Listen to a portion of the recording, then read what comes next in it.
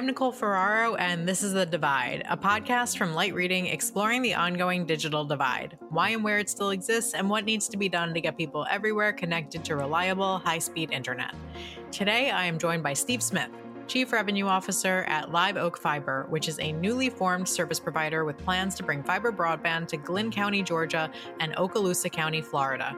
We talk about the digital divide in those regions, and we get into some details about Live Oak's build-out plans there, which is funded with a $150 million investment from InfraRed Capital Partners. Steve, welcome to the podcast. Thank you so much for joining me today. Thanks for having me, Nicole. Excited to be here. Awesome. I'm excited to talk to you.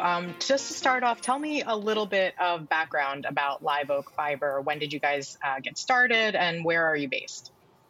Great question. So Live Oak Fiber officially launched in July of 2022. It was very recent. Very recent. Yes, we're very new, very fresh. It's a project, though, that we've been working on for since the fall of last year. So we have previously partnered with InfraRed Capital Partners, and they were looking to invest in the broadband space in the U.S. market. And they were looking for business models that work for them. And at the time, we were a consulting company. And so we were working with them, and we came to an agreement that, hey, if we could find some great markets and a great business plan, do you guys want to do this together? And they said, absolutely. So we started looking at markets in the fall and in the December timeframe of last year, and that's how we kind of came to these two counties that we've landed on. And then over the last, I'd say since January up until July, was kind of operational, getting everything ready to go. So closing down the consulting firm, and becoming full-time employees of Live Oak Fiber and getting ramped up. Really exciting. So let's talk a little bit about those two counties that you said you've landed on. Where are they? And what is the digital divide like in those regions? We couldn't have picked better places to build fiber, Nicole. So in Florida, it's the Emerald Coast. It's Okaloosa County, Florida, and it might be more famous to be known as Destin. Fort Walton Beach, Eglin Air Force Base is there. Largest Air Force base in the world, and Crestview is another major town like on the I-10 corridor. And then in Georgia, we're building in the Golden Isles, which is Glynn County, and that's Brunswick is the major town. It's a very active port city on the eastern seaboard. And then St. Simon Island, and then the historical and famous Jekyll Island is another area. But we're going to start in those two counties, and we're going to connect the homes and businesses there to begin with fiber broadband. So in terms of what kind of service is already available in those counties, what are they already getting? Why is Live Oak going there specifically? Great question. They're great growing places. Both of those counties have tremendous growth, especially over the last couple of years with the pandemic. So they have a thriving community market. Number two, they have an absolute need for this. And the incumbents haven't made investments over the past 5-10 years. Mm-hmm. And we felt like it was an opportunity for fiber-based broadband that we could come in and really position ourselves well and help those markets. Glynn County had a lot of trouble during the pandemic in terms of remote school. And not having that capability at the homes, they actually had to go back to school quite a bit instead of being able to work from remote. And over there in Okaloosa County, and I would say, having to try to work in those markets over the last couple of months, very, very, very poor digital infrastructure. Mm-hmm. So probably was, okay at some point, but when you're talking about like an application like one today with video conferencing, and clarity of message and applications that require connectivity, it's just not cutting it. So, got it.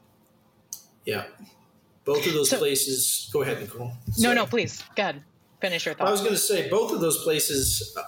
We worked with the economic development teams in both counties, and they had identified broadband. They had broadband on a roadmap somewhere. That was really kind of the missing piece for these areas. They have great places, great quality of life, growing, thriving local business community.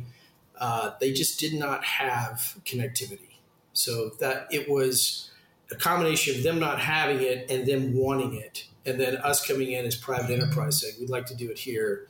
Can you help us navigate the local market and how we should get started and who we should meet and who are the stakeholders? So that was our plan. Did you respond to an RFP, or how did you get connected with these communities? No, we just identified the markets that we wanted to be in, and then we reached out directly to them and started engaging with these groups. Yeah. Okay, interesting. So tell me a bit about the actual construction. Where are you starting first? Has it gotten started? Tell me a bit about the construction that's planned so far. So construction starts in November. Okay. It'll be simultaneous in both markets. We will have some customers connected before the end of the year. We're using XGS Pond technology. So what that means is as we build it, it's lit. So we'll be turning customers up as we build. And then the ramp up in terms of construction really starts to get going in January and February. But we have folks that are starting next month on this. Okay. Places. And so let's talk a little bit about getting a construction job started on a new fiber network. What challenges are you facing? Tell me a bit about your supply, your workforce, and a bit about building in these geographies. Florida in particular was obviously just hit with a horrific hurricane. So just tell me a bit about these builds and the challenges you're facing and how you're ramping up to this November start. Sure. Well, the first thing we've done is we've partnered with the best-in-class folks that we can find. We're partnered with Mears on the construction side, construction engineering side. And so they're a large company. We're probably maybe one of their more boutique projects. But Mears and people like that have been working through supply chain issues for the last 18 months. So we've solved supply. We've been ramping up demand or ramping up the labor component and getting that all kind of set up.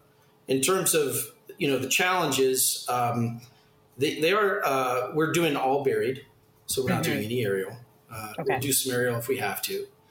But we're really integrated with the local teams there. We're following the process. We're communicating openly. We've been doing that from the beginning, talking to the county folks in Okaloosa as well as Glenn County. So we're going to follow all the permitting, but we're more or less being open and honest about what we're doing and when. And you find when you do that, things start to happen. They say, "Oh, we're doing a water project. Maybe we could do that together." So we dig that road up one time and not 20 times. So little things like that start to happen when you actually talk in person and partner with those communities. So that's really how we're doing it. Gotcha. Okay.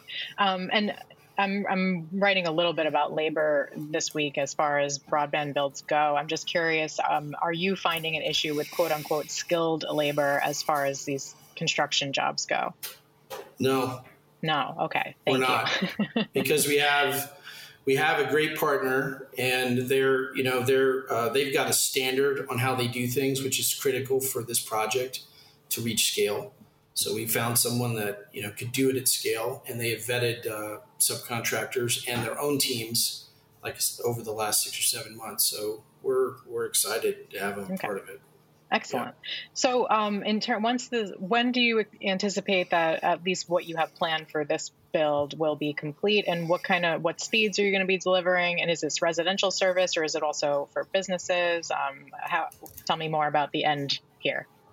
Great question. So say that again. You had three. It's a three-part question. I only had 1 cup of coffee. I like to ask multi-part questions just to see who can keep up with me. I get it. I'm fast-talking New Yorker. That's fine. So That's fair. What speeds are you going to be delivering when all of this is said and done? Let's leave it at that for now. So we're serving homes and businesses. Okay, there you go. You answered part of my question from before. Every passing. We'll have speeds starting at 500 meg symmetrical, so same upload and download speeds. And we'll have packages up to 10 gig for residential users. Gotcha. For business users, if there is a need, we can turn up more than that. We could go up to 100 or whatever we needed to do. But I think the majority of the customers we're going to turn up, in the first, probably in the beginning part of this project, are going to be residential.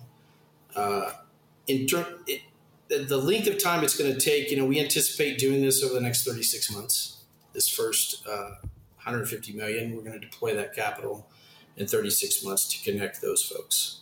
Okay, awesome. So you said that this is privately funded, right?